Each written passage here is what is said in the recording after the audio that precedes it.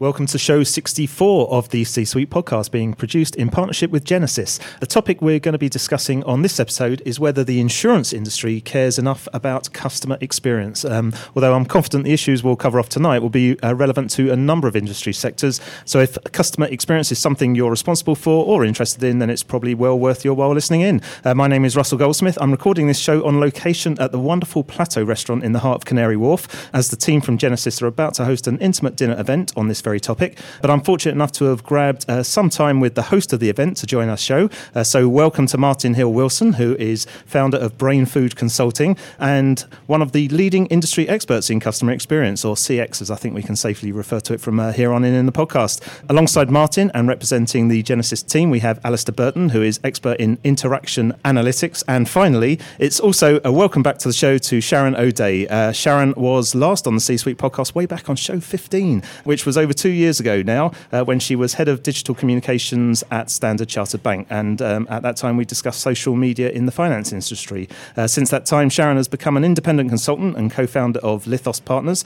And if her Twitter feed is anything to go by, seems to spend a hell of a lot of time traveling the world, consulting and presenting on exactly this kind of topic. So it's great that she's back in London to join us tonight. Now, if you do hear a bit of noise and clanging, it's because it proves that we are here at Plateau, because we're sat in a private room, but right next to the kitchen where they're preparing dinner. So apologies for any of the noise you can hear in the background, but it all adds to the atmosphere. But let's get stuck into the main topic straight away. So Martin, first question to you. Does the insurance industry care enough about customer experience? I think as a school report, they could do better. It's emerging, but I don't think they're really at the front of the gang. They're not necessarily at the back, but I think they're still testing the waters. Right. And Alistair, what's your thoughts? Yeah, I think from a customer experience perspective, there's too much focus on the customer acquisition side. Rather, the whole thing is that the amount of contact that customers have with insurance companies are few and far between. It's either at point of claim, it's at policy renewal, and I think they tend to neglect the CX side from an ongoing engagement perspective. It's too much front-loaded on the actual customer acquisition part. Okay. All right. Well, all the stuff that we're going to come on to in detail. Sharon, any thoughts on that? There's that over-focus on the customer acquisition, and actually a big challenge from across the financial services industry, from emerging players in the market, that there's an expectation that people have a different view of the brands that they want to deal with, rather than using old traditional brands, and that's going to be a huge challenge from a customer point of view. Yeah, I think so there's moments of truth. So effective when you do, as a policy holder, when you do need to make contact with your insurer, and it's quite often at point of a claim, that's where you need to make those experiences really memorable for the right reasons. I think the leading providers do this really well, and that inspires loyalty. And I think effectively, to sum that up, if you get a superior claims experience, you're potentially going to create lifelong customers for yourself. Right. Okay. Mm-hmm. Well, doing my research for this podcast, Martin, I spent a little bit of time on your Twitter feed, and pinned to the top, you've got a presentation that you gave, and to be fair, it was a couple of years ago, but interestingly, I don't think much has changed, because in that talk you question whether anything ever changes and refer to things like customers having to contact a company multiple times, being passed from one agent to another, being left on hold, having questions left unanswered, and it goes on. Where do you think we are now on this whole issue? Well, that is a well-known soapbox from me. Having watched the paint dry for 40 years, did I choose the right place to be? And I think, in fairness, the competency arc, I suppose, is a pretty long one. Yeah. The people at the front end have mainly mastered those things. You can get through pretty fast. Importantly, you can get through under your choice of whether or not it's going to be live or self-service, and I think that matters a lot. If you are going live, there's always a queue. So the point there is not necessarily how long you wait, but are you going to get to the right resource at the end of that? And that's all about triaging and routing. Have you trained the people well? Are you just basically set up? And then behind all of that is, have you got silly policies, or have you got sensible policies from the customer's point of view? So it depends how much of that stuff you've fixed, At the back end, it's still dreadful. Yeah. And probably the average experience is still kind of mediocre, to be honest with you. But my point was, you did that presentation a couple of years ago. Yeah, 2015. Yeah, and so... From my perspective, I've been here for 40 years talking about this. So, yeah, it's a slow burn. Yeah. And some of it is, from a customer's perspective, if you're engaging with a call centre, you go, why is that so difficult? Yeah. If you sit in the seat of that, there are lots of good reasons technically why it is so difficult to do. Is it insurmountable? No, it's not. There's a core problem, which is that it remains a very underfunded area. Yeah, my perspective, slightly tongue-in-cheek, is that this is still the dustpan and brush for the rest of the business. Right. And as such, we want you to do that at lowest cost. So finding investment strategically has been very difficult. So you don't tend to buy infrastructure. You don't get a whole new way of doing stuff. You tend to be fussing and fighting about a single license for a single channel, pretty please. Yeah. As a result of which, many people have got very fragmented approaches to their communication infrastructure. Yeah. And although you, the customer, don't say, I really want to choose 3 ways of communicating with you today, what I will do is to say, I just want it any which way, depending upon circumstance. And you can easily lose me in those queues. You can easily lose me across a claims process, which isn't necessarily going to be instant. And that's the point at which the thing looks klutzy and it really irritates me. So to make all that seamless and joined up, you really have got to have brought together the communication, the data stuff, the workflow, the connection between the front office and the middle office. It's all got to be pretty smart, and it's all got to be sitting up there in the cloud and all the good stuff that everyone talks about these days. And that journey is still, the caravanserai is still doing its journey to get to that hallowed place. I'm sure Alistair's got some comments on that. I'm going to hold him back. Obviously that's it was a bit of a lead-in. It was, and I know that's why we're here tonight. But I'm going to hold him back because Sharon, you were nodding along to that. What's your thoughts on what Martin was just talking about there? There is that need to bring together all of those layers and not hide that complexity for the customer, which we're used to seeing in other parts of our lives, and particularly in terms of our digital experience. But where the customer starts to see the joins from the front end, that's when you start to lose loyalty, you start to impact the overall quality of customer experience. And there is that need to use smarter digital interfaces in order to make that experience seamless for the end user. Coming back to one of the things you were talking about in terms of being left on hold, that thing in particular, and wanting to talk to someone, I was just wondering what your thoughts are on the use of bots, which obviously is quite a key topic at the moment. So, will that help people get to certain answers quicker, or are we still going to be wanting to talk to a human being? There's 2 answers to that for me. One is there's bots and there's bots. Okay. So there is a... Do you want to take bots first? Yeah. Bots as in sitting on messaging platforms, which was encouraged by Facebook, has been a massive crowdsourcing experimentation for a number of reasons, which is really more to do with them competing against the other players at their level in the marketplace. And it's gotten better in 18 months, but we have suffered as a result of that and been somewhat disappointed.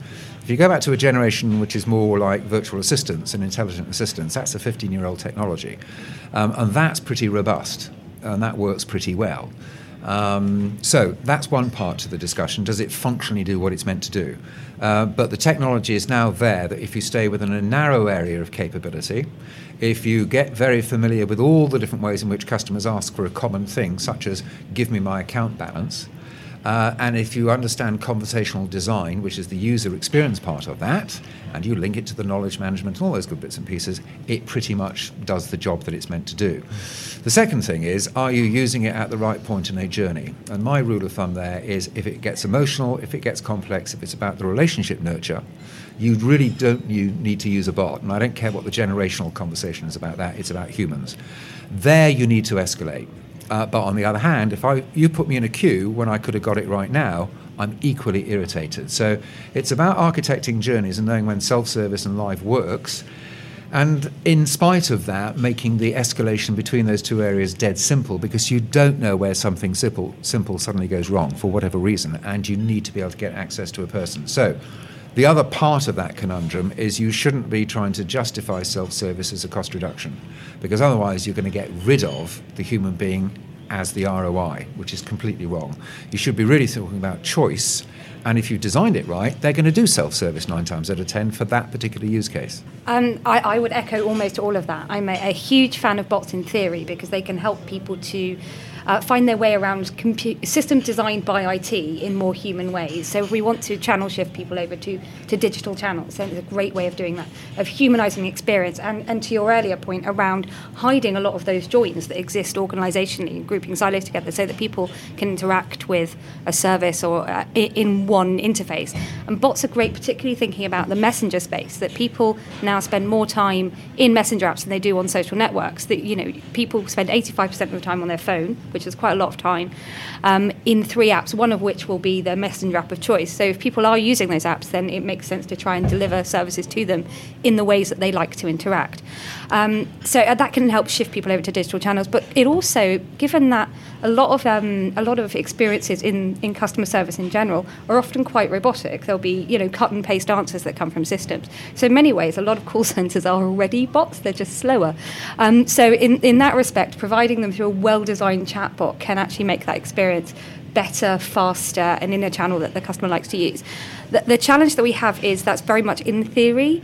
When it comes down to it, content is the user experience. So you have to think about conversational design. You have to think about when it returns information, perhaps from our website, perhaps from a database in the back end. Is that also designed for a conversational interface? Is it designed to be read on a mobile phone? And all too often, those joins fall down. Another thing that sort of aligns to that is, actually, does it have a personality? So bots don't have to be a human, but they need to feel like a realistic entity. And when you see them in practice, that's very rarely done correctly. The technology is very much there. I think there is an expectation with the bot space that people think you switch it on and it works, and that really isn't the case. You need to think about how do we augment, improve, replicate perhaps some of those existing human-to-human conversations so that they can happen at scale and perhaps faster. Another challenge there really is, do you make single-use bots so people go into them and find out this is my claim bot, this is my buying a new service type bot? Or do you, but then people then you have multiple siloed experiences on someone's phone. Or do you think about having one bot that attempts to do everything, but then you find that the sort of lack of visible affordances can be a terribly confusing experience for people. So there's lots of challenges there, and I think we're very early in that kind of journey of understanding how bots can improve that experience. And again, particularly to your point, how that hands over to a human when it's appropriate and what that point is. It's an interesting question. You know, there are lots of, almost every day I hear of a new company that's been stood up to provide a bot, and looking at just purely at this from an automation perspective, which is, it's all well and good, but you know, there's still always going to be the need for human input, human interaction. The way I see bots operating is really in a triage model, where the bot can take the upfront interaction, can gather data. It's like digital IVR, I guess. So the bot starts to gather the data, and then basically through the intelligence, it can then determine whether it can handle it, if it's a transactional interaction, or if it needs to be escalated to a human. But the key thing is, and this is where we approach this really differently as Genesys, we have an approach that we call blended AI. So basically, you know, the bot works seamlessly with the live agent. So when an agent's brought in, the bot remains connected to the interaction, and it's assisting the agent. So it's effectively providing the agent with the information to help them problem solve faster and more efficiently, to provide that continual and personalised experience. And also that bot needs to learn as well. So once that interaction has been passed to an agent, the bot can then learn. Then maybe next time that interaction comes in, the bot can then take over from there, and it becomes more transactional. But you really need that blend of automation, but also human interaction too. Absolutely. Alistair, I want to come back to this whole area of CX. This is your opportunity really to tell us what Genesys' take on this whole area is. Yeah, so at the beginning of this session, the podcast, I said so a number of contacts are minimal with your policyholders. So it's really about making those contacts memorable. As I said, often insurance companies focus on customer acquisition, not retention. So, you need to make sure those points of contact that you provide the best possible experience. But the key thing is that businesses need business insight to improve the operational performance. And focus on areas such as first contact resolution. I think, Martin, that was your concern, that years on we're still going around this problem, and businesses need to have that end-to-end view in terms of what's happening across their business. And once they get that aggregated view, they can then look down into where the process issues are, where the agent training issues are, and start to drive that change across their enterprise.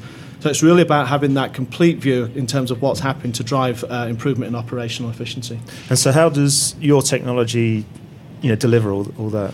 Yeah, so, for my particular focus, Genesys has a very broad suite of customer engagement solutions, but for my particular focus, we look at interaction analytics, and if I'm to kind of boil that down into 3 key areas in terms of what we do. So, first and foremost, you need a solution that's going to pick up on the context of what's been discussed. And the way you do that is through identifying phrases across 100% of conversations. Not working on phonetics and word spotting like a lot of vendors do. It's really grabbing that phrase and understanding the context of what's been discussed and taking that from the audio itself, not from a transcript. It's really, really important.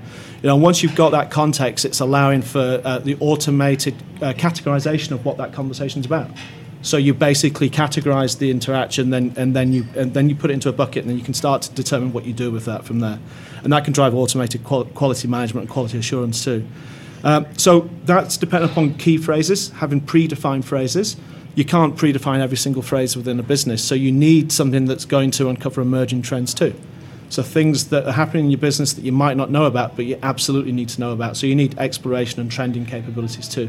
So Genesys brings that to the fore, and that does take it from the transcript and the speech to text, because you're looking at word spotting, and once you spot those words, you look for related words. And then once you get those related words, you start to build the phraseology.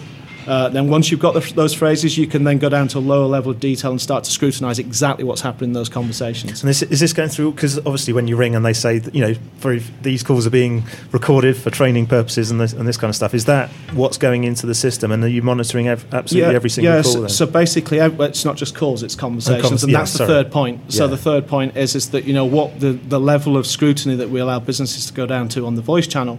We do this from an omni-channel perspective too. Right. So it's all media types, whether it's email, web chat, asynchronous messaging, social posts.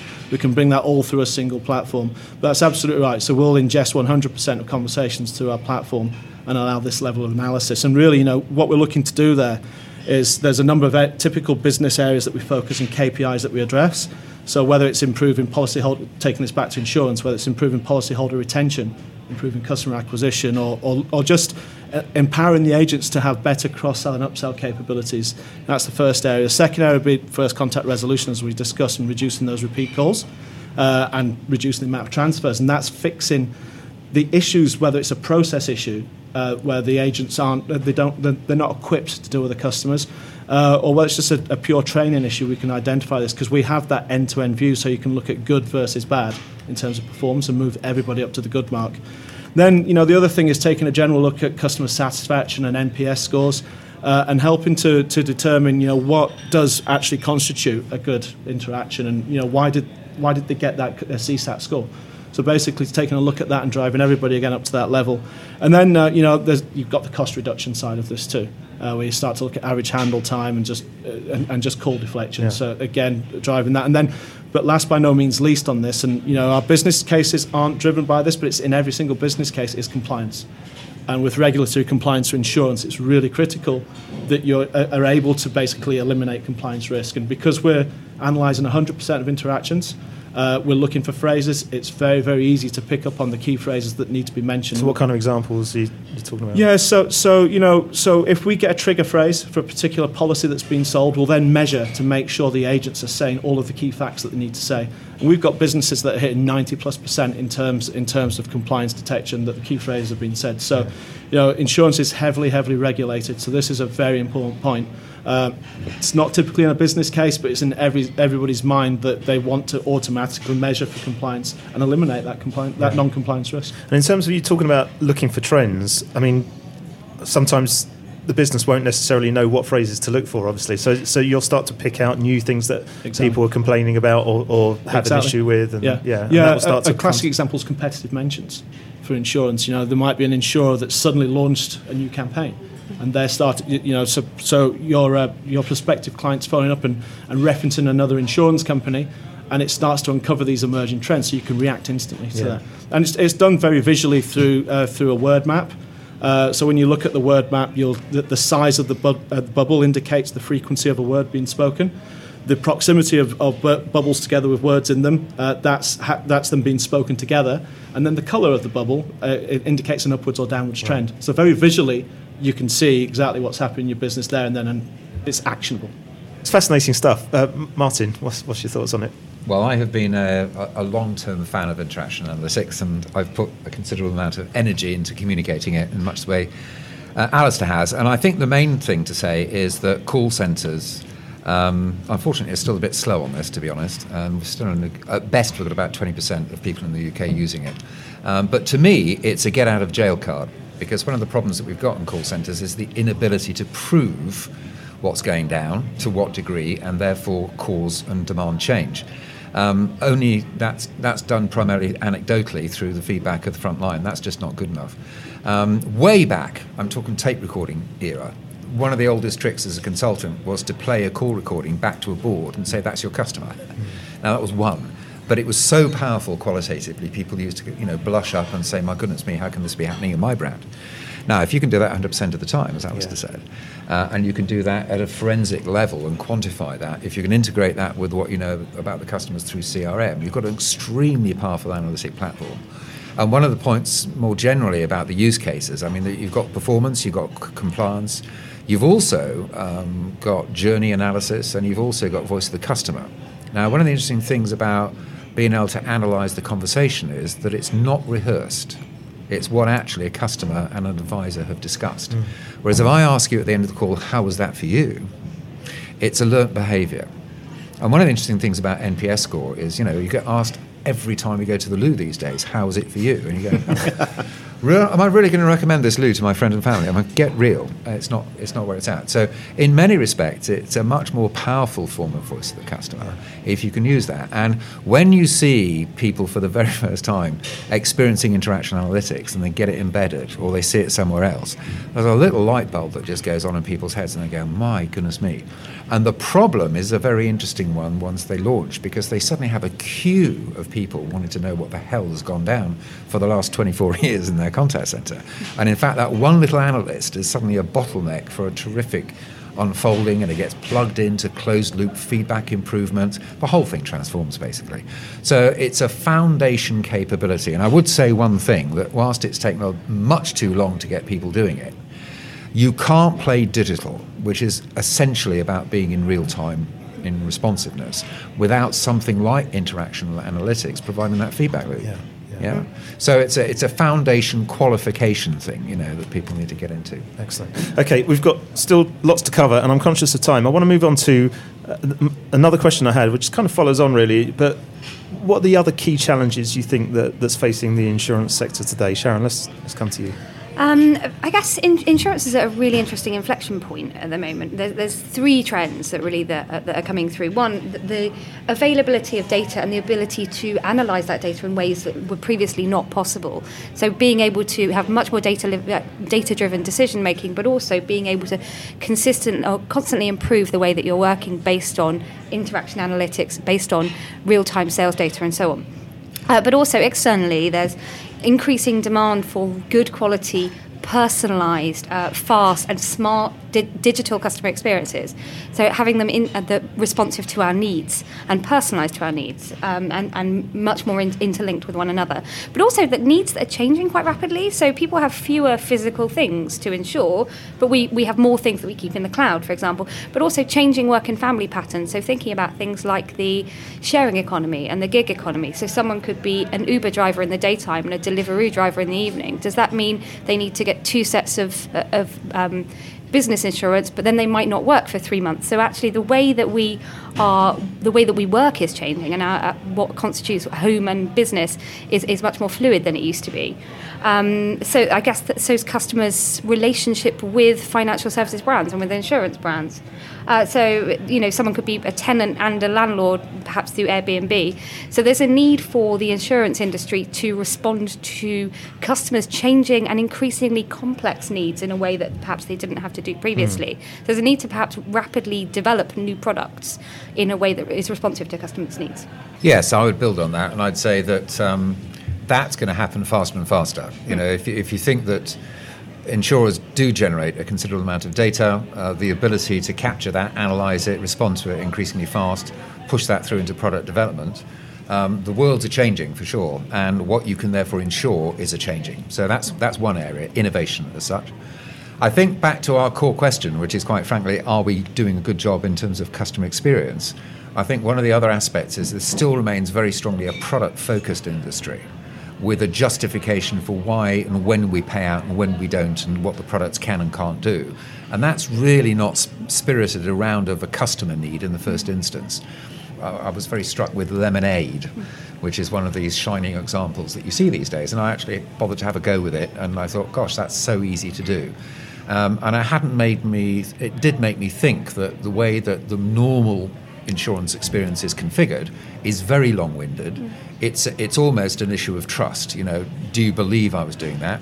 And by the way, the industry has constantly got to deal with that issue at scale. But nonetheless, can you reduce it to something that really happens almost instantly, so you don't hold up my life as a result of that? And you can reduce that down to some very simple processes. And I think that's the interesting thing for the industry.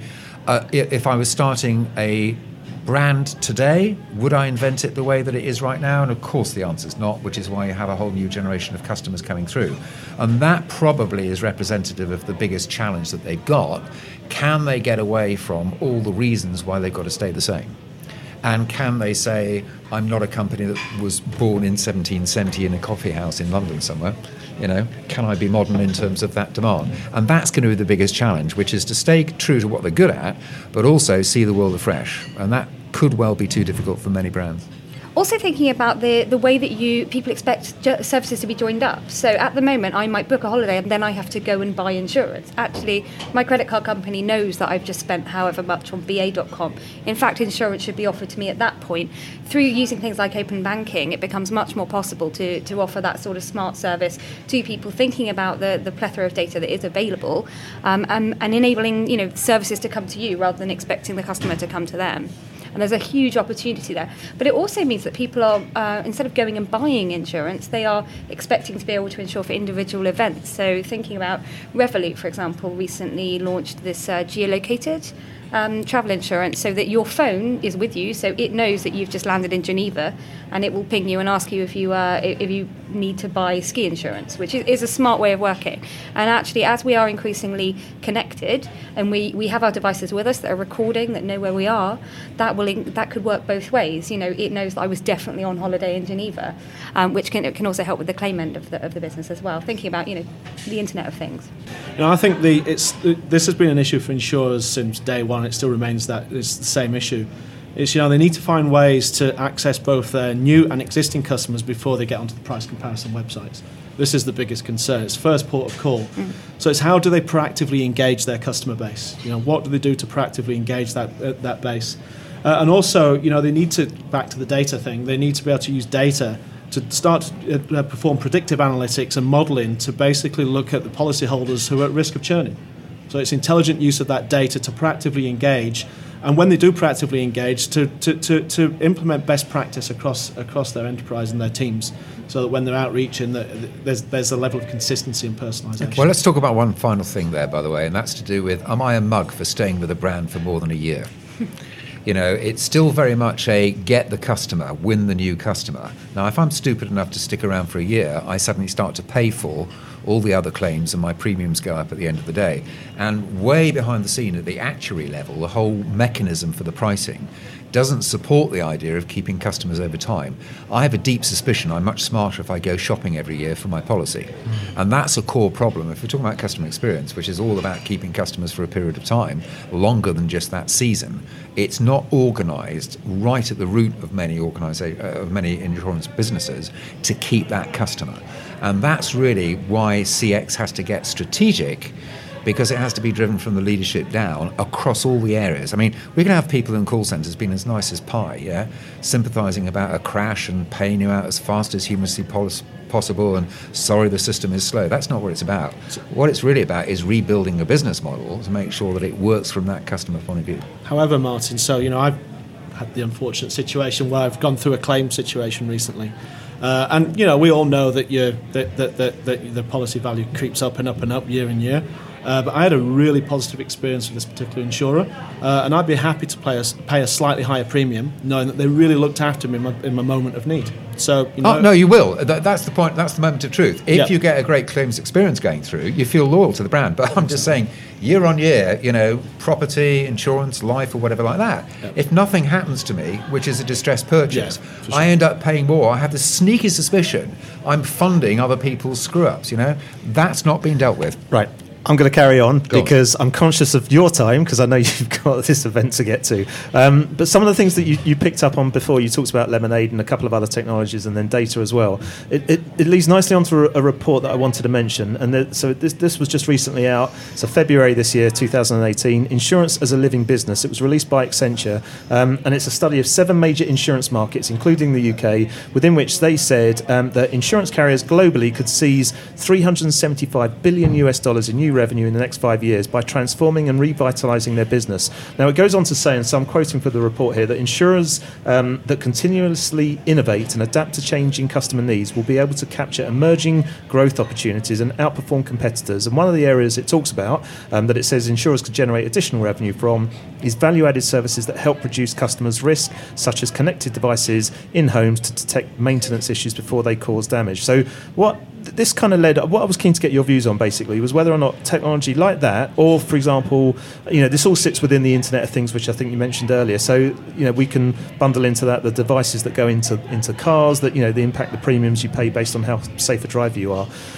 That's going to potentially help bring down the cost of your insurance for some customers. But do you think customers will be happy to share their personal data, and will there be concerns about the security of it being shared? So, Sharon, I'm going to throw that one at you first. Ultimately, there's 2 questions when people agree to share their data. Do they think that it's going to be held securely? Ultimately, is it something that they think is worth sharing their data for? Is there a service that they think that they actually need? So, when you say to people, would you want a phone that tracks where you are 24 hours a day? Most people will say no, but 10 years on, we all carry one in our pockets because ultimately the iPhone is incredibly useful for all manner of other reasons. So actually, if people see that there is a service that they believe is worth having, I think they will consider that data potentially worth giving up to the right kind of player. That's a good start for 10. And I think, let's just say for the sake of brevity, that GDPR ushers in a new period of making sure things to work to a certain standard on that. So assuming that we've got a slightly raised consciousness around of that, people should be much more focused upon building trust in order to enable that, as opposed to getting it more covertly. In that particular context, then yes, I think that's going to continue to change. But I think there's always going to be a red line in the sand for all of us individually as we go on our digital journey. So the one I always ask is to say, where would you feel about medical data, for example? Would you go for cheaper insurance if people knew your records? And we know that stuff gets nicked all the time. How comfortable are you with that? How comfortable are you with, for example, driving your car as a 23-year-old? I don't know who told me the story, but they told me recently that their daughter couldn't wait to get off that thing. It was cheaper, but she just felt it was invasive as far as she was concerned. Now, she's meant to be the generation that gets all hip to this stuff. So it really is a much more nuanced approach. And I think, if we can, there was language in that report talking about wrapping the capability around the customer. Now, that either sounds very spooky or very, very powerful word. And it all depends whether or not I want to be wrapped around in a cloak. Yeah, and whether or not I trust that brand to do some good stuff with that stuff. I must say, brands have not got a great reputation of using data for my value rather than your value. Yeah. So there's a huge change that we need to make, I think, if we're going to get to that point, because the Internet of Things represents sensors every 2 centimetres down the walkway of my life. Mm-hmm. And that's a huge change, and that's really the place where we've got to re-examine before we go forward, I think. Alistair, your thoughts on this? Yeah, so data, it clearly has a key part to play in this whole scenario. If the customer can be convinced of the benefits of allowing that data to be used, and it's going to drive more relevant and cheaper products, then I think they're going to be good with it. But also, the Internet of Things is an interesting concept. Going back to one of the previous questions here about customer engagement and engaging your customers, maybe that is the way to get that engagement. With continual updates and interacting with the brand. Maybe that's how they're going to proactively reach out to the customers and reduce churn. Sharon, last comment on this one. Sort of related to that, there's always a fine line between providing something that someone wants at the point of need and being creepy. And actually, the advertising has long struggled to get that balance right. But the Internet of Things can cross the line into creepy remarkably quickly. So there is an expectation there of actually what do people feel comfortable with. So there is a lot of benefit there and potentially a lot of opportunity in giving people insurance that they can buy precisely at the point of need based on where they are or their circumstance or perhaps their home or whatever, and crossing the line into being slightly stalky. Right, I need to move on because it's getting louder out in the restaurant, and I'm conscious that we need to finish this off because you've got your event to get to. I've got one last question to ask you, so I'm going to push you for a short answer on it if I can, and I know that with you three that's quite a challenge. But given how much data is available in contact centres and all the things that we've been talking about, so what I'm keen to do is sum up. How do you think all insurance providers can improve their CX through a better understanding of their customers? Martin, let's start with you. Well, the simple answer is if you do get to understand customers, you use it practically rather than just store it, which is often what happens to begin with, collecting voice of the customer. You don't do anything with it. So journeys, absolutely massive. And I would start on the notion of effort, which is still pretty rubbish. If you basically run processes rather than journeys, your sole focus should be reducing effort. And so you look at the pain points and you just reduce those things. And I think most of the modern players have done that very successfully. What Lemonade, as we said earlier, is about is dead easy. Yeah. So re-engineer those processes and make it simple. That's the first milestone, really, before you go anywhere else. And it's vital. That's still massive for many, many brands. Okay. Sharon? With my digital hat on, I would say actually it's not simply about the data that you hold on people, but actually how that can better interact with their lives. So it's about combining that with a better understanding of the customer, bearing in mind the customer spends the majority of their life not talking to you. And actually how can we make the services meet their lives and not expect their lives to meet the services that we provide? So developing a better understanding of user needs in the round. So, Alistair, I'll let you have the final word on this one. Yeah, so I think we're all in agreement that enhancing insurance customer experience is critical to success.